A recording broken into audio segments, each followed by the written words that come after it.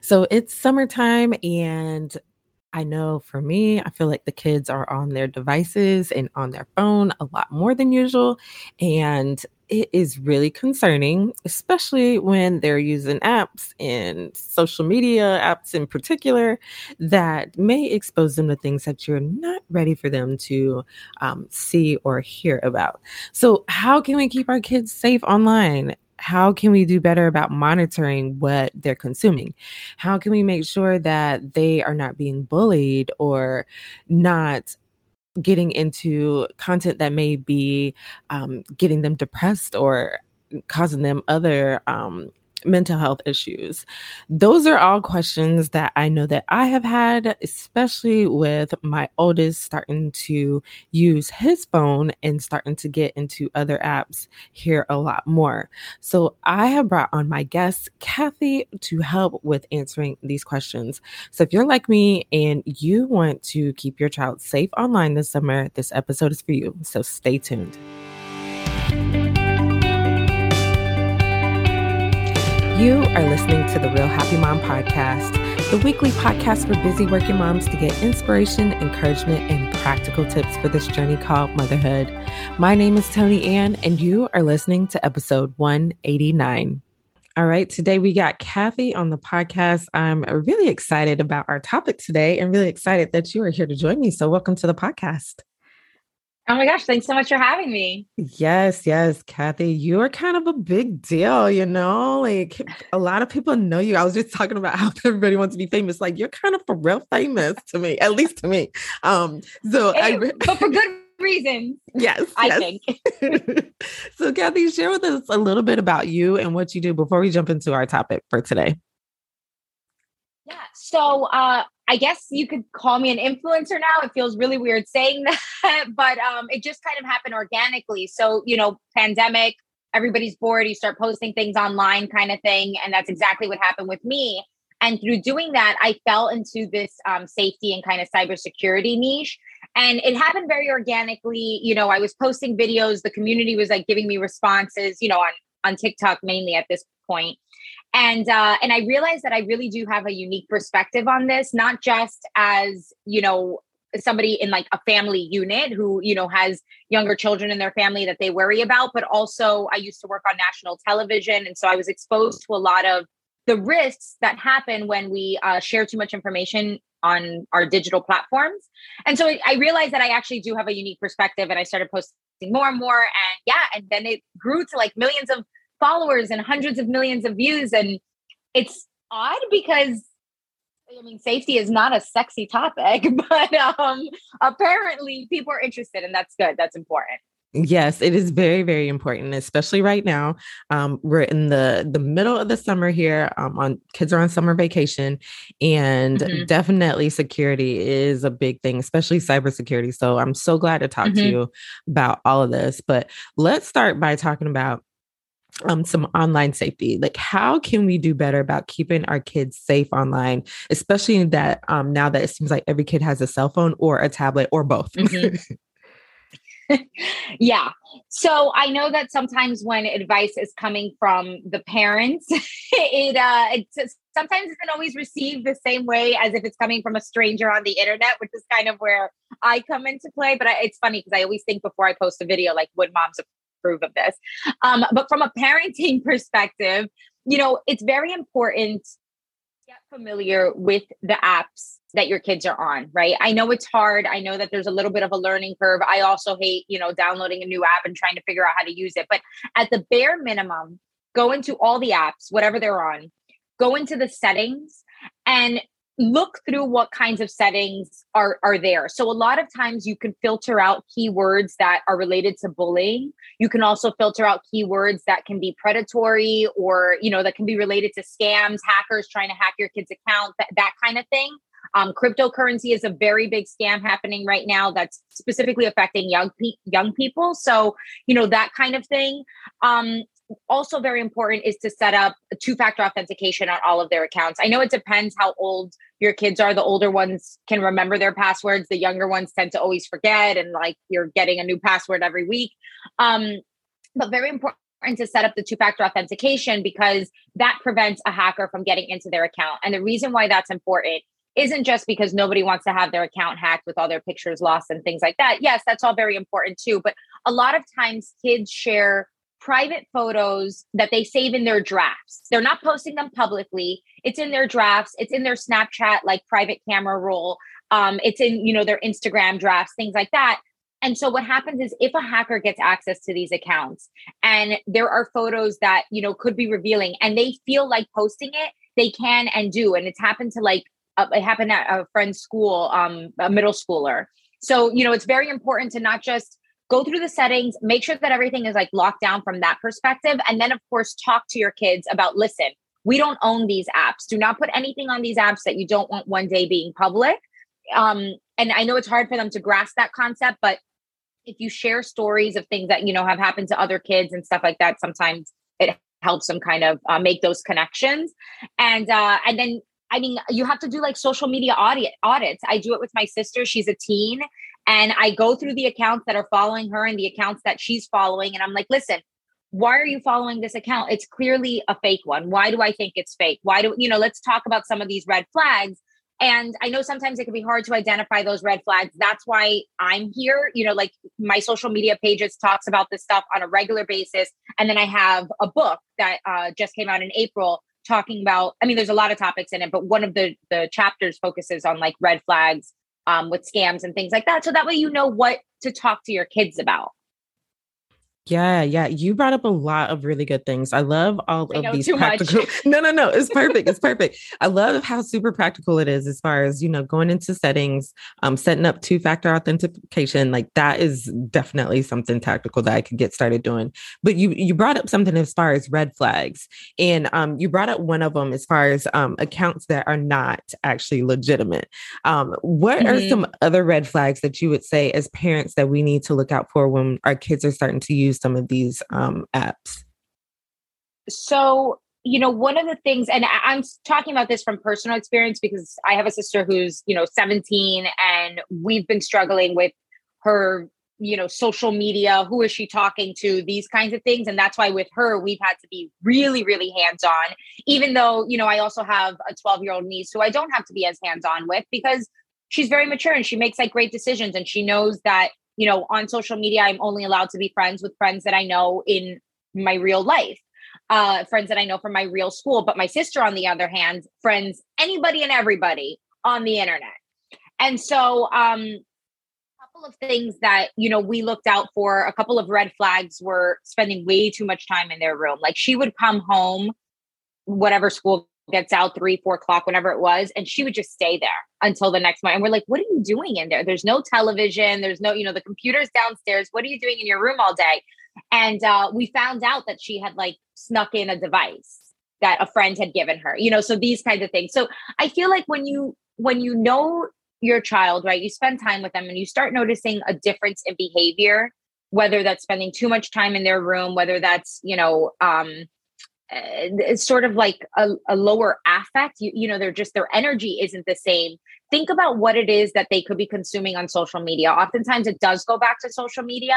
And even if your kid isn't showing any warning signs, one really good thing to do is just to go in their app and swipe through the social media app, whether it's TikTok, that's called the For You page, swipe through that. If it's Instagram, swipe through the Discovery page or the feed, whatever it is, because the algorithm will know your kid better than you do. And it will pinpoint them in 5 minutes. It'll know less than 5 minutes, 5 seconds. It'll know exactly what your kid is into. And so if you think my kid isn't into substances, my kid isn't into, sexy dances or whatever, and you open that app and that's all you're seeing, I got news for you. They are. And so that's a time to, open up the conversation. Oh my goodness. Yes. Because it's funny you say that about the feed, because my feed knows me like a little too well. So I can imagine what it looks like for those kids. Yeah. And sometimes I'm like, listen, yes, I like this content, but I also want to see the kittens and the recipes. Like, can you open it up a little bit? But they don't. Once they pinpoint you, they just keep feeding you the same content. So if you're already feeling, like a little bit depressed or whatever, it'll keep showing you this kind of like darker stuff. And it's hard to get out of it. And so that's why, it's important for parents to be supervising it. And I know it's an extra thing. It's a thing that we didn't have to do, 20, 50 years ago, but now it's just as important as like checking their homework. Yes, definitely. Now you brought up, actually physically going through the apps and looking and seeing what's going on in settings. Now you kind of mentioned a little bit about conversations. So talk to us a little bit about some of the conversations that we can have with our kids in particular this summer so that we make sure that we keep them safe.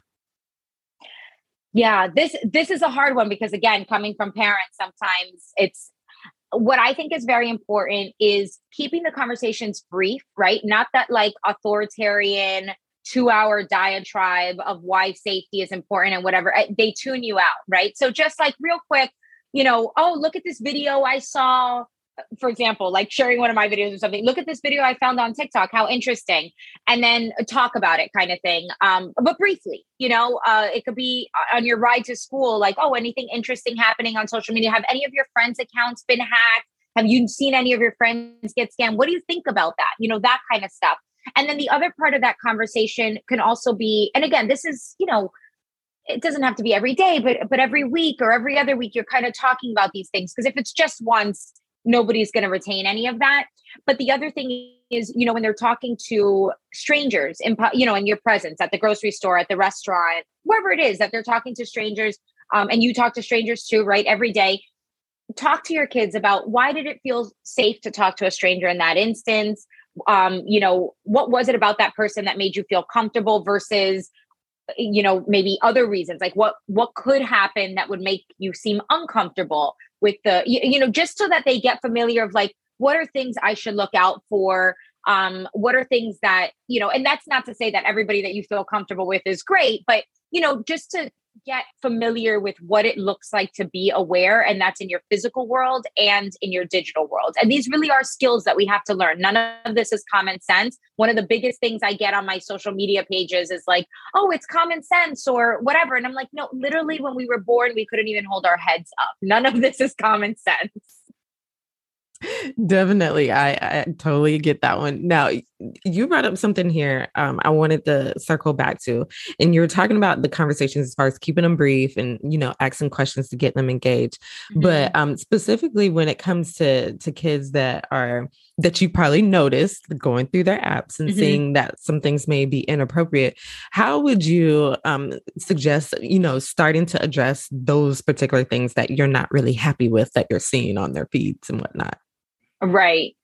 Yeah. And this could be a tough one as well, because were you like sneakily looking through it? Ideally, you have a relationship with your child where you can have an open conversation of, hey, look, mom and dad or whoever, auntie, whoever is going to be, your phone comes home, it's downstairs when it's being charged or it's in the kitchen when it's being charged. And we're going to check every night. And so ideally you have that kind of open conversation of, hey, if you see anything weird on social media, I want to know about it. I want to be able to help you. Like, know that you can rely on me. If anybody is ever threatening you, if anybody ever makes you feel less than or whatever it is, I am here to help you. And so ideally you have that relationship with them and they listen. But that's not always the case, right? Especially when they get into the teenage years. And so then you kind of have to like work it out of them sometimes. And oftentimes what I've done is I use examples from other kids, right? Things that you see in news, things that you see, other videos, things like that, something that they can hopefully relate to. And then sometimes if I'm really trying to get somebody to admit something, a child, not an adult, I'll say, I had a dream. I had a dream with some signs or something, and I'll already know the information, but I'll just kind of make like, I had a dream that you were friends with this person with a letter, whatever, that kind of thing. And then see what their reaction is. I've done it and it does work. I don't know the psychology behind it, but it has worked with my sister who befriends everybody on the internet, but also hides everything. It doesn't matter if it's a juice box, she hides everything. And so these are some of the tactics that we've had to employ. You know what? I like it. I like it. I'm definitely going to try that one because I have not used I had a dream because I have a little sneaky one myself who likes to hide things. But the thing with him, I think the reason why I haven't had to use that tactic is he is a terrible liar. Like you look at him and you Mhm. immediately know he's lying. So that's why I Yeah. can easily sift information out of him. But that little one, I got And to watch him. and you know what? Something to add to that, a lot of times parents, and my mom is definitely guilty of this, right? That it's like the if you're truthful, the punishment isn't going to be as bad kind of thing. That's what we tell the kids, but then they're truthful, and then the punishment is as bad. So we're actually like reinforcing the opposite. And of course, it's a pen. If the child has stolen money out of your wallet, there needs to be a punishment, right? Like, but it's just if you tell me, it's not going to be worse. So maybe if you were going to be grounded for a week because you were honest, you're grounded for 3 days or something like that. But that's really important because sometimes, these kinds of behaviors can be reinforcing this kind of negative stuff that we don't want with our kids. And obviously, we're trying to, raise them to be the best like citizens that they can be, but we might inadvertently be reinforcing bad behaviors if we're not if we're like over punishing kind of thing and not encouraging that truthful good behavior. Yeah, I totally get that one. Definitely. Cause I know I've been guilty of that one too. So I like that you brought that Yeah. one up. Now you brought up a couple of things as far as monitoring. I was just wondering if you had any other things that come to mind, whether it be apps or other ways that we can Mhm. best monitor the kids online. Because I think that especially now, like I said, with the summertime, you know, us as moms, we're busy with work and all the Yeah. things. And so I don't know if there's a easy, simplified way that you have found that it's easy to monitor the kids during the summertime. So apps that give parents access, oftentimes that comes through the device itself. Like, for example, there are cell phones that look like iPhones. One of the companies is called Cyberdive that I know of. That I haven't used it myself, but I've just kind of browsed on their website. And this kind of device, it's really meant for kids who are just starting to use a cell phone. But basically, it allows parents to monitor what they're doing on the phone and also be able to shut it off at a certain time so that they don't have access. Now, if you're buying, the same phone that everybody else has, the family iPhone or Android or whatever, there becomes an issue where these companies don't want to give parents too much access because then there's a privacy issue. And then the other thing is that not all parents are good parents, right? So like it becomes kind of scary. So, but there is like with iPhone, because I'm an iPhone user, so I could speak to that. There's like family sharing. Actually, this is relatively new. I'm pretty sure they initiated this year, but basically you can set up your child's phone as being in a family plan, and this is all in the settings where you add their Apple ID and everything as a child in your family. And through this, Apple walks you through, I forget the exact the exact breakdown, but basically Apple walks you through things that you can set on their device.